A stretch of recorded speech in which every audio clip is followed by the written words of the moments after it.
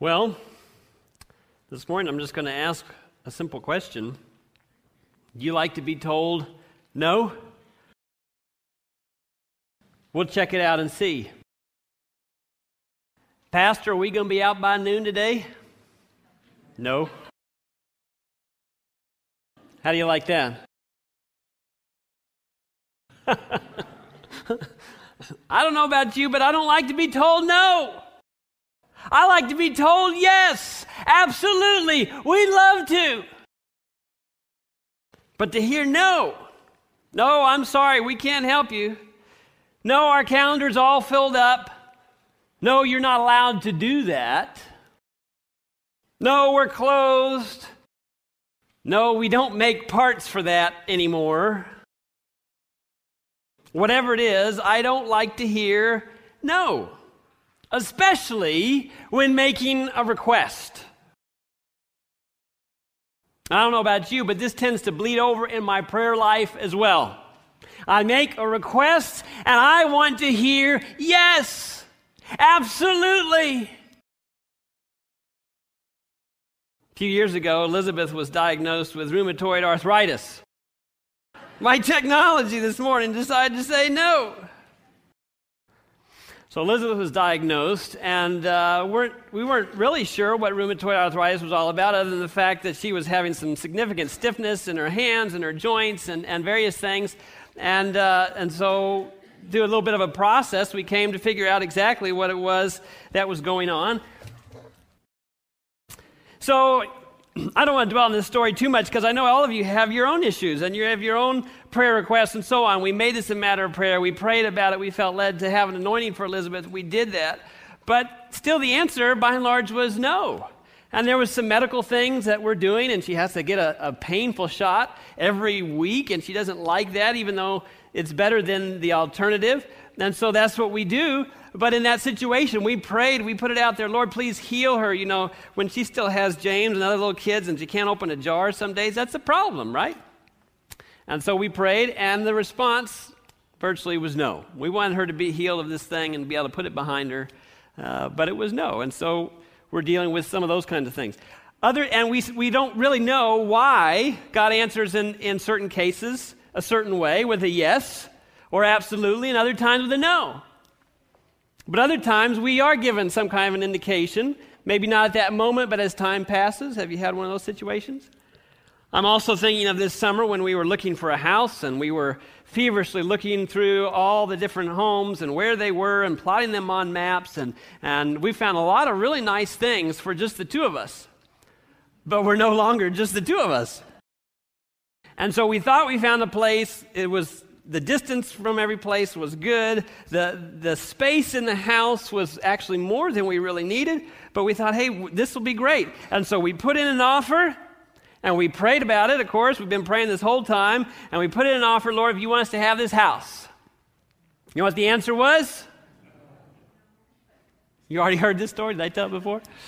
It was no. It's a pretty loud no, because somebody offered the exact same amount as we did, except they had cash.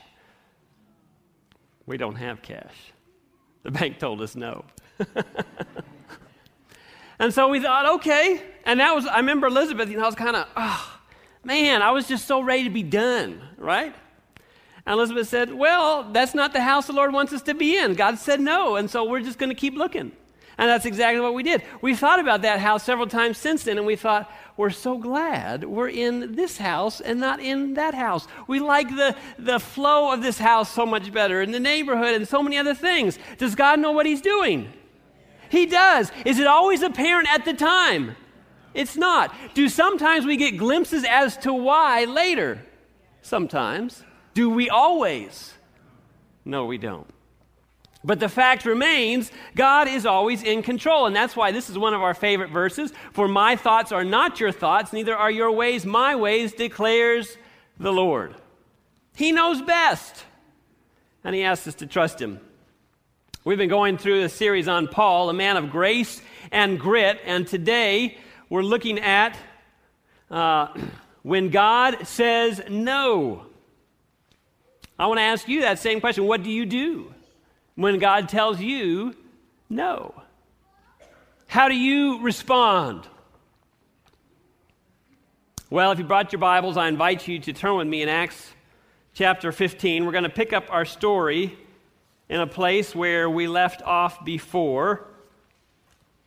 It's been a little while. We've had a few various things here, and that's just fine, as it should be. But we left off, we talked about how the house church was used and so on. We kind of squeezed that piece in here too. But then we are also talking about the very end of chapter 15, how there was this split, if you will, between Paul and Barnabas. And so picking up where we left off in Acts chapter 15, verse 40, it says, Paul chose Silas and departed, being commended by the brethren to the grace of God.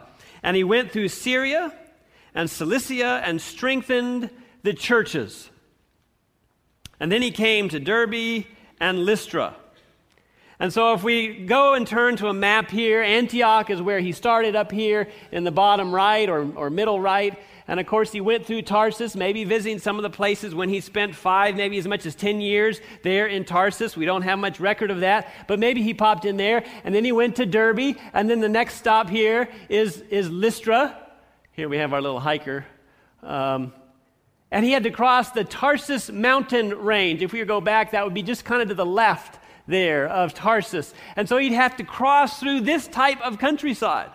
This isn't exactly what I imagine when I think of the Holy Land, but these beautiful mountains and through the rugged passes, hiking, having different clothing that you might have to put on from time to time, the elements, the weather, and then when you cross over into Derbe, it looks maybe a little more pastoral. Maybe not year-round it doesn't look this green, but it is in this picture. And then in Lystra is like this. And so in this story, he finds himself here in Lystra now. And we need to finish. Well, you see Lystra there on the map. And you may recall it was in Lystra where Paul had been dragged out of the city and stoned. Does anybody remember that? So he was dragged out of the city. He was stoned. And you remember he got back up and went back in the city before he left. And here Paul is revisiting this place. Do you think there was a little anxiety when he came back into this place? Perhaps, but perhaps not. I mean, Paul was fearless, it seemed. And that's one of the reasons that we talk about Paul as having grit. And so he's back here in Lystra. And continuing the rest of verse 1 in chapter 16, and behold, a certain disciple was there named Timothy. Here enters Timothy, the son of a certain Jewish woman who believed, but his father was Greek. He was well spoken of by the brethren, and who were at Lystra and Iconium. And so here you have the more seasoned Paul. He comes in contact with this youth, this young adult named Timothy. And who is this Timothy that just pops on the scene, you may ask? Well, if we flip over to Acts of the Apostles, it gives us a little bit more insight. It says, the faith of his mother and his grandmother in the sacred oracles was to him a constant reminder of the blessing in doing God's will. Here behind Timothy, we have a faithful mother and a faithful grandmother. And I think we could probably say behind all faithful men is a faithful mother and a faithful grandmother. Continuing, it says, the word of God was the rule by which these two godly women had guided Timothy. Can you imagine going over the stories? Going over the scriptures that they had? Teaching and building the character of this young man. It says the spiritual power of the lessons that he had received from them kept him pure in speech and unsullied by evil influences with which he was surrounded. Thus his home instructors had cooperated with God in preparing him to bear burdens. What was it preparing him for? Yeah, to bear burdens. And what kind? I imagine in part the burdens of everyday life, but also the burdens and challenges of ministry. But don't forget how he was prepared, the home instruction through the study of God's word, through a faithful mother and grandmother, cooperating with God. And so young Timothy is being prepared for ministry. And so for you, mother or grandmother, there's a lot of grandmothers that are raising their grandkids, and you think, what am I doing? You're doing one of the most important works there is to do. You are training and shaping the character of a life. And let me just say, it's a lot easier to do just about anything else. I mean, don't get me wrong, kids are cute and they can be a lot of fun. But when it comes to training them and shaping their character, that's not always fun. That can be hard work. That can be exhausting. That can be tedious. That can be monotonous. Day after day, if I've told you once, deep breath. It's a high calling. So if there's a mother or grandmother that's discouraged, don't be discouraged. It's a high work. And we also find there in Acts of the Apostles, page 202, here Paul again met Timothy, who had witnessed his sufferings at the close of his first visit to Lystra. And we'd already mentioned what happened in his first visit, right? There we have a picture of Paul out on the ground. Everyone thinks he's dead because they have stoned him, and they've stopped throwing rocks because we've done the deed.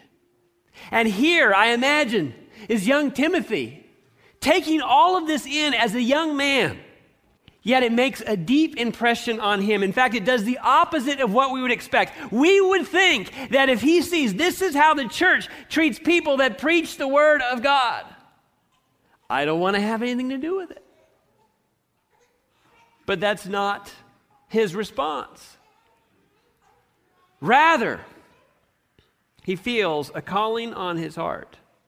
Look at this next passage here. The impression then made had deepened with the passing of time until he was convinced that it was his duty to give himself fully to the work of ministry. And I just love this picture because it's a picture of a young adult that is capable, that has energy, that has gifts, that has talents, that's studying God's word, that feels the call of God and is responding based on that nurturing, that training, that equipping of the mother and the grandmother.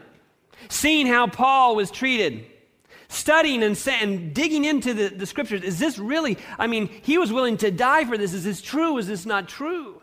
And to finish the quote, his heart was knit with the heart of Paul, and he longed to share the apostles' labors by assisting as the way might open. I imagine a simple little prayer, young man saying, Lord, I feel called to ministry. I feel called to be part of this work. I don't know how to get into it. I don't know what I need to do, what this looks like, but if you open the way, can you imagine that young man praying that prayer? If you open the way, I'd be more than happy to serve you in this capacity. At a young age, feels convicted, doesn't know how, where, or when. But then enters, in verse 3, Paul into Lystra. Probably had no idea that he was coming. There were no banners, no advertisements. But here he comes, and in verse 3 it says, Paul wanted to have him, Timothy, go on with him. He liked Timothy. Somehow they connected very quickly. You know, there's certain people you just meet and it seems like you have instant rapport. Seems like you've known them all your life when you just met them. But somehow Timothy and Paul connect, which is a little bit unusual in the fact that Paul is seasoned. He's older. Timothy is much younger. It's almost a father-son relationship, but they are very quickly knit together, and Paul says, I want him to be my right-hand man. I want him to come with us, Silas. In Timothy, Paul saw one who appreciated the sacredness of the work of a minister, who was not appalled at the prospect of suffering and persecution, and was willing to be taught. He says, I can use this young man. Wouldn't most of you rather have somebody that was teachable come alongside, that was also gifted and talented, and you can teach them the things you need to teach them, rather than the know-it-all who thinks he knows everything already and doesn't need anything from you? We find in Scripture hints of this relationship. Romans 16:21, it says, Timothy, my fellow worker. 1 Corinthians 4:17, I have sent Timothy to you, who is my beloved and faithful son in the Lord. Philippians 2:2, but you know he's his proven character, that as a son with his father, he served with me in the gospel. Do you see that close connection? Later in Philippians 2:19, but I trust in the Lord Jesus to send Timothy, for I have no one like-minded who will sincerely care for your state. For all seek their own, not the things which are of Christ Jesus, but you know his proven character, that as a son with his father, he served with me in the gospel. He was like-minded with Paul. Paul was like-minded with Timothy. And it made all the difference. That's one thing I very much appreciate about Pastor Hyman. I was praying, Lord, send us somebody that is like-minded. And we've been blessed. 1 Timothy 1, verse 2, he says, to Timothy, a true son in the faith. This is one of 2 letters addressed to Timothy. Beyond that, Paul listed Timothy as a co-sender in 6 other letters. And you've seen those greetings in various places like Corinthians, Philippians, Colossians, 1st, 2nd Thessalonians, Philemon. And so here we have these 3 setting out together. But let's read the last part of verse 3. And it says, and he, Paul, took him and circumcised him, this is Timothy, because of the Jews who were in that region, for they all knew that his father was Greek. Now what's that all about? I thought we settled this issue of circumcision once and for all in Acts chapter 15. Well, here Paul takes Timothy and circumcises him. Why? Well, first of all, verse 3 tells us because of the Jews that were in that region, as well as the fact that his father was Greek. So what is this all about? How do we make sense of this? Well, first of all, it was settled in Acts 15 that Gentiles did not need to be circumcised. However, Jews were never asked to abandon their Jewishness or abandon circumcision as a mark of membership as God's covenant people. And according to rabbinic law, a child born to a Jewish mother and a Greek or Gentile father was considered Jewish. So Timothy would have been considered a Jew, yet his father being Greek would not have had him circumcised. But if Timothy was going to follow Paul into the synagogues as a Jew, we could have some major trouble. And so rather than be a stumbling block, rather than this be a point of contention, he says, we're just going to deal with this right now. We're going to get this out of the way. You remember the verse in 1 Corinthians 19:20? And to the Jews I became a Jew. Why? That I might win Jews. We don't need to let this smallish, insignificant thing that will be huge in their mind derail the whole thing. And so we're just going to put this to rest. And so we continue on, verse 4.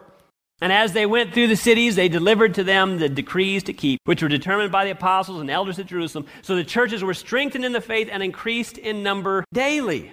Sounds good, right? Continuing verse 6. Now when they had gone through Phrygia and the region of Galatia, they were forbidden by the Holy Spirit to preach the word in Asia. After that, they came to Mysia, Bithynia, but the Spirit did not permit them.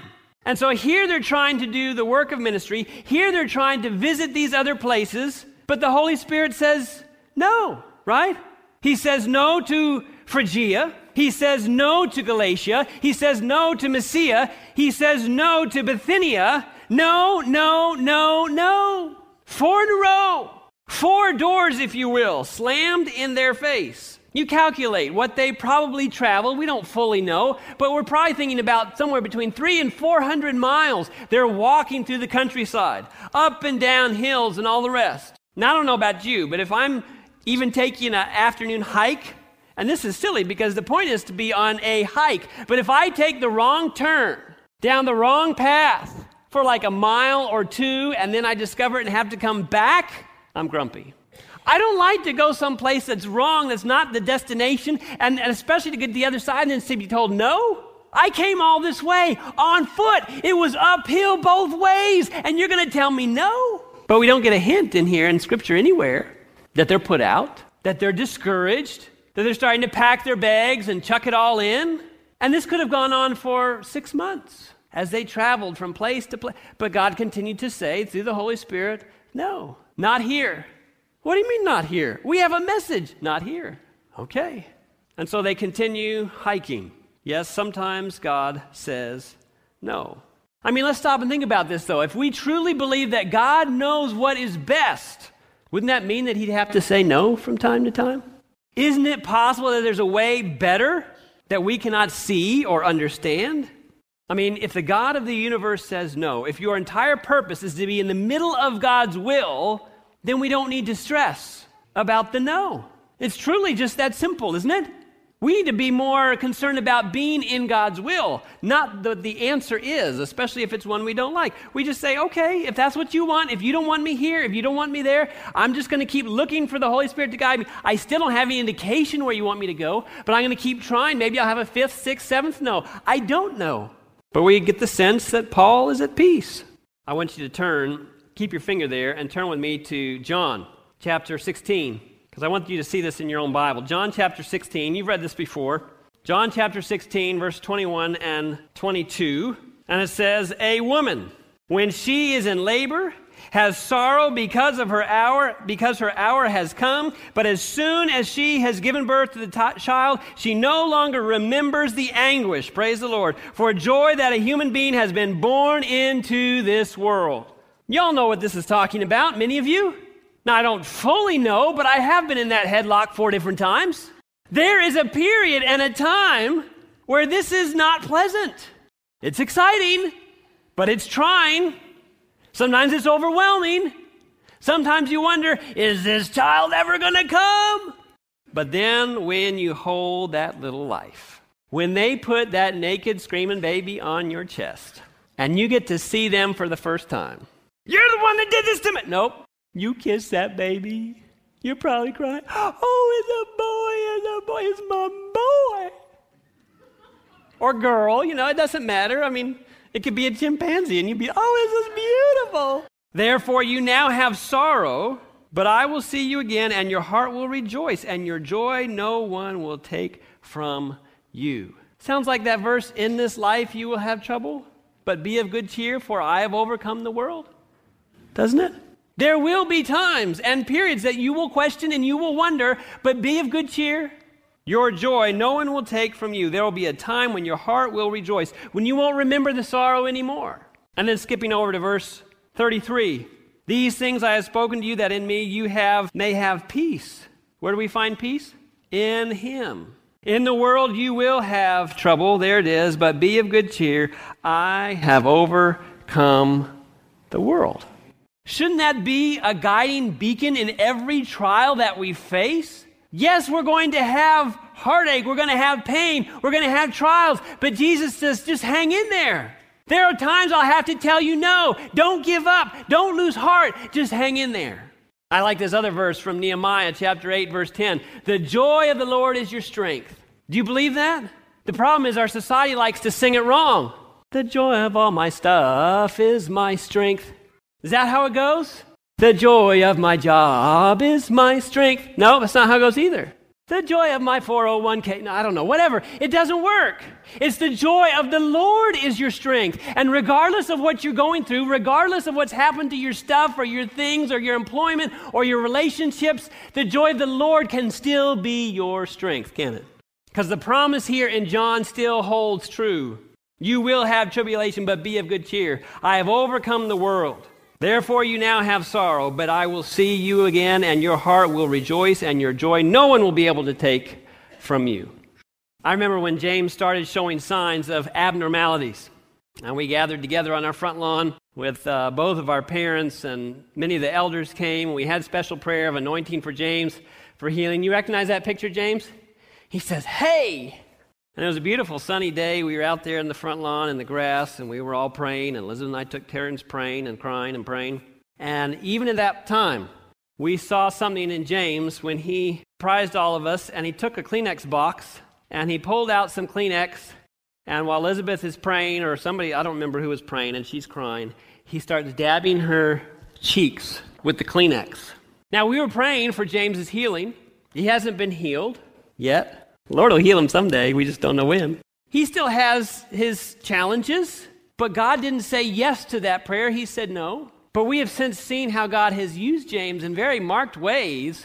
He has an uncanny way of finding individuals that are in pain or hurting or just discouraged or whatever it is, and he'll connect with them, and the eye contact, he'll just lock in. Have you seen that? He'll lock in and dial in on somebody, and he'll smile or he'll wave. We call it flirting. And we've seen him do this over and over again. We'll have people over to the house, and the one that might be feeling the most insecure or the most down and out, that's who James will oftentimes gravitate towards. And how do you say no to a little special needs kid with a walker like this that wants to talk to you and wants you to hold him? You can't say no to that. And we saw it just a few weeks ago. We had a service for a family member that had passed away, and one of the family members that has walked away from the Adventist church, and because of that, they feel estranged and different things, even though we've continued to try and pray for this person and visit this person and include them as much as possible, but they just feel like they're not part of things anymore, and that hurts us. Well, James, for whatever reason, and this person is not your cuddly type person. No offense to this person, they're just not that way. It's a male, kind of matter of fact, does his own thing, and James, for whatever reason, singled this person out. Just a few weeks ago, dialed him in and said, up, and wanted to be in his arms all the time. It was his new buddy. And Elizabeth and I were awestruck. We thought, here the Lord is using this little angel with Alexander disease to touch hearts. And this person said, this whole process, and I don't think it was just James, but he says, this whole process, I feel like I'm connected and reunited with the family again like I never have before. Praise the Lord. Can God use little tiny Alexander kid babies? Why not? Can he use them in ways he couldn't if he didn't have the disease? He can.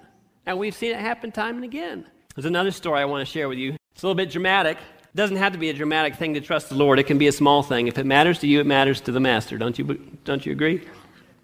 This is the Knudsen family. I first met TJ, the father, in Palau. We went scuba diving together while I was a student missionary. Very nice man, nice family. And now they have this beautiful family, but tragedy struck on July 28. If you're on Facebook, you might be aware. When Marianne, his wife, was running into town with the kids, and while driving down the road, a tire blew. She lost control of the van. The car went off the road, rolled multiple times, and they were in a very rural part of Northern California, quite a ways outside of Redding, on this deserted road, yet somebody was on the scene like within moments, almost instantly. They called 911. Another providence was that the helicopter was already in the air, having just dropped somebody off. And so the helicopter was there very quickly. But when the paramedics arrived, Whitney, this middle girl here on the left, she notified the paramedics by saying, my older sister Sierra is dead, and Mommy can't breathe. And they didn't know then, but Marianne had suffered from a C6 cervical fracture that has caused her to be paralyzed, and her lungs, as a result, were shutting down. And another interesting part of this story is that TJ was the doctor on call in the ER that day.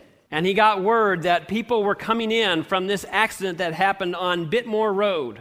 And they traveled Bitmore Road. It's kind of out there in the middle of nowhere quite a bit. And so he inquired what the vehicle was like. And sure enough, the vehicle matched. It was his vehicle. And all that he knew was that one of the children had died. He didn't know which one. And that his wife was seriously or in very serious condition. And so initially he was the doctor that treated her and so on. And miraculously, she has survived. She had been paralyzed or is paralyzed from the neck down, but actually some of that paralysis has subsided over time as certain swelling, and so she has very limited use of her limbs. She can't really use her fingers, but she can use her wrists. So she can hug people. She couldn't talk, actually, for like almost a month. She got to where she could mouth certain things, but nothing as far as speech. But after about a week, she was so sedated, but after about a week, she was conscious enough that they were going to tell her that her daughter, the oldest, Sierra in this picture, had died in this accident. And so she processed that. She wept, she mourned, and all these kinds of things, went through all of that with TJ. Difficult thing, I can imagine, to tell your wife this news. And then to find out later that she was so sedated, she didn't remember any of it. She mourned it, but she didn't remember it. So a week later, they had to break the news to her yet again that her daughter had been killed. And sometime later, as she was able to mouth, a close friend that I just spoke to this morning to make sure I had these details correct, she was saying various things through just her lips, and she was lip reading, and so I said, how do you do that? She says, well, it's actually not too hard, and I said, so is it a kind of a process of guessing? And she can nod her head, and she says, yeah. And one of the things that she mouthed was, wherever you tell my story, tell people that God is good. In fact, throughout this whole thing, this couple has continued to hold on with tenacity to the promises of God. I think there's 3 different Facebook threads, themes, whatever you call these things, where you can follow the progress and you can find videos of her. In fact, here's a video. I couldn't figure out exactly how to make the video play, but she's smiling and she's so excited to tell all these Facebook audience of thousands of people, literally, that are following this, I'm so excited because now I can talk. Praise the Lord. Isn't He so good? Here she is in this wheelchair. She still doesn't have balance, so she has to be strapped in so she doesn't fall over. But she's learning now how with her wrist to control the wheelchair a little bit. She's able to talk. And she's so thankful and filled with joy. And the person I talked to this morning, they said, you would think to go see her would be a very depressing thing. They said, but it's not. It's really quite inspiring. You leave there feeling uplifted. And I think, wow. And there's another video. I don't have this video playing, but here's TJ reading passages from God's Word and from the Spirit of prophecy that were meaningful to them at that time. And through countless things on Facebook and social media, through this funeral that they had for their daughter, where TJ invited all of his colleagues, God has used this tragedy for good. And I would imagine as soon as she was brought in, or as soon as TJ even learned, I imagine he was praying fervently, wouldn't you? I would be. And I imagine many of the prayers that he prayed, the answer was no. Yet ironically, I just heard this last week that many of their family members on both sides have made decisions to walk with the Lord again, or renewed their commitment with the Lord, or decided to come back to church. And they're just praising the Lord for that. They said, we prayed fervently for some of these family members, and now they're coming back. Who would have thought it would take something like this to bring them back? And so we think that the no is always a bad thing. But if we trust the Lord and are surrendered to His plan, He will always use our circumstances for His glory and ultimately for our good. We need to wrap up this sermon. Going back to this story here, picking it up in verse 9, it says, we're in Acts chapter 16. I'm still in John. Acts chapter 16, verse 9, and here's where it came together for Paul and for Silas and for Timothy. A vision appeared to Paul in the night, and a man of Macedonia stood and pleaded with him, saying, come over to Macedonia and help us. Now, after he had seen the vision, immediately we sought to go to Macedonia. Notice the we, that means that Luke is now included in this group. Just kind of inserts himself there. We sought to go to Macedonia, concluding that the Lord had called us to preach the gospel to them. That's why he said no, because he has another place for us to go. Maybe that's why this happened, because God's going to use it for His glory. Maybe it's because of this, or maybe it's because of that. And maybe in the whole scheme of things, after Jesus comes, maybe we'll get to say, I didn't think, we wouldn't have wanted it any other way. And so verse 11, therefore sailing from Troas, we ran a straight course to Samothrace. And the next day came to Neapolis, and from there to Philippi, which is the foremost city of that part of Macedonia, a colony. And we were staying in that city for some days. And on the Sabbath day, we went into the synagogue. Is that what it says? No, we went out of the city to the riverside where prayer was customarily made. Why was it outside the city? If you had at least 10 Jewish men, you'd have a synagogue. Philippi isn't big enough. Well, it is big enough, but there's not enough Jewish population there. There's not enough believers there to have a synagogue. This is a secular place. And so Paul and his group says, where would people be? Where might they be praying? Well, probably down by the river where they can wash and do their ceremonial cleansing and all those types of things. And so they go, and sure enough, and we sat down and spoke to the women who we met there. Now, a certain woman named Lydia heard us.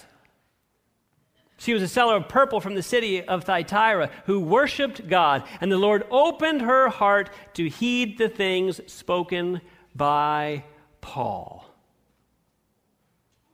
In case you forgot, who's in charge of this work? I mean, the whole thing? God is. We stress when we try and take it on. We stress when we think we're in control, but God's in control. He says, no, don't go there. No, don't go here. No, don't do this. No, don't do that. Slam, slam, slam, slam, slam. And I can either get offended or I can say, okay. Where do you want me to go? I'll tell you tomorrow. Okay. Here's the vision. Go to Macedonia. Go to Philippi. Okay. There's a woman there. She's down by the river. Okay. And then it says, the Lord opened her heart to heed the things spoken by Paul. Praise the Lord. And when she and her household were baptized, she begged us, saying, if you have judged me to be faithful to the Lord, come to my house and stay. So she persuaded us.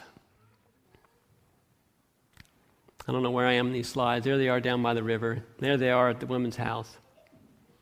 Friends, sometimes God says no to something so he can say yes to something else. Sometimes God says no to something so we can say yes to something else. Sometimes it's the challenges, the seemingly unanswered prayers, in the no's of life at times. But those are the very things that are the catalysts for other prayers to be answered with yes.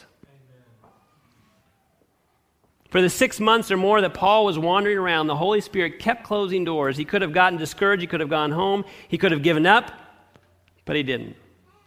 He kept pressing on in faith that God had a plan. And the same could be said about TJ and Marianne. There's much that they could focus on and become discouraged, but they countlessly, over and over and over, recount the blessings of God, the miracles of God, what God has done.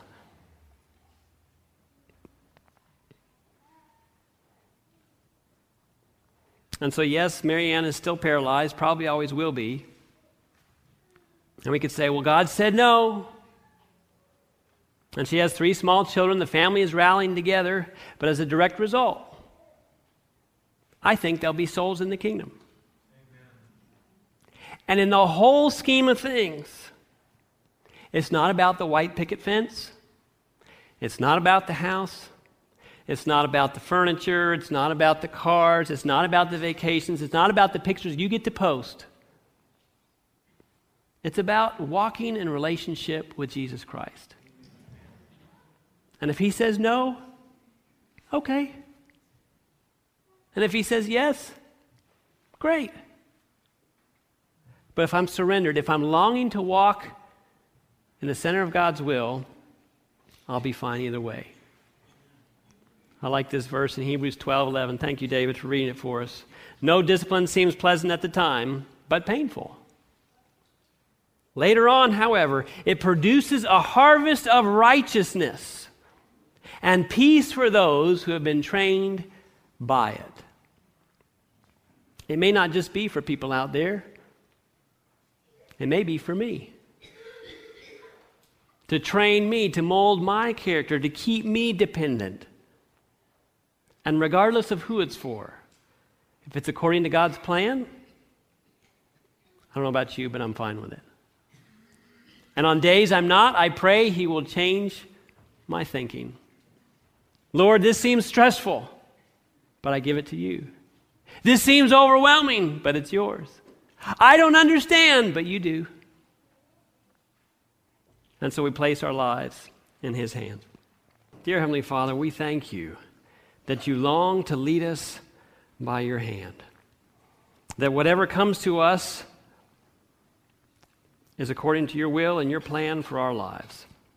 And so I pray, regardless of the answers to our requests, and especially when it's no, help us to be okay. Help us to claim your promises. Help us to realize this world is not it. We're just passing through. But someday soon, we will forget the pain, the heartache, the trials. And in fact, we might even be thankful for them because they are what produced in us a character that brought us through to the end. Not as we trust in ourselves, but as we have learned through every trial to trust in our best friend Jesus. Help us to that end, we pray, in Jesus' name. Amen. This media was brought to you by Audioverse, a website dedicated to spreading God's Word through free sermon audio, and much more. If you would like to know more about Audioverse, or if you would like to listen to more sermons, please visit www.audioverse.org.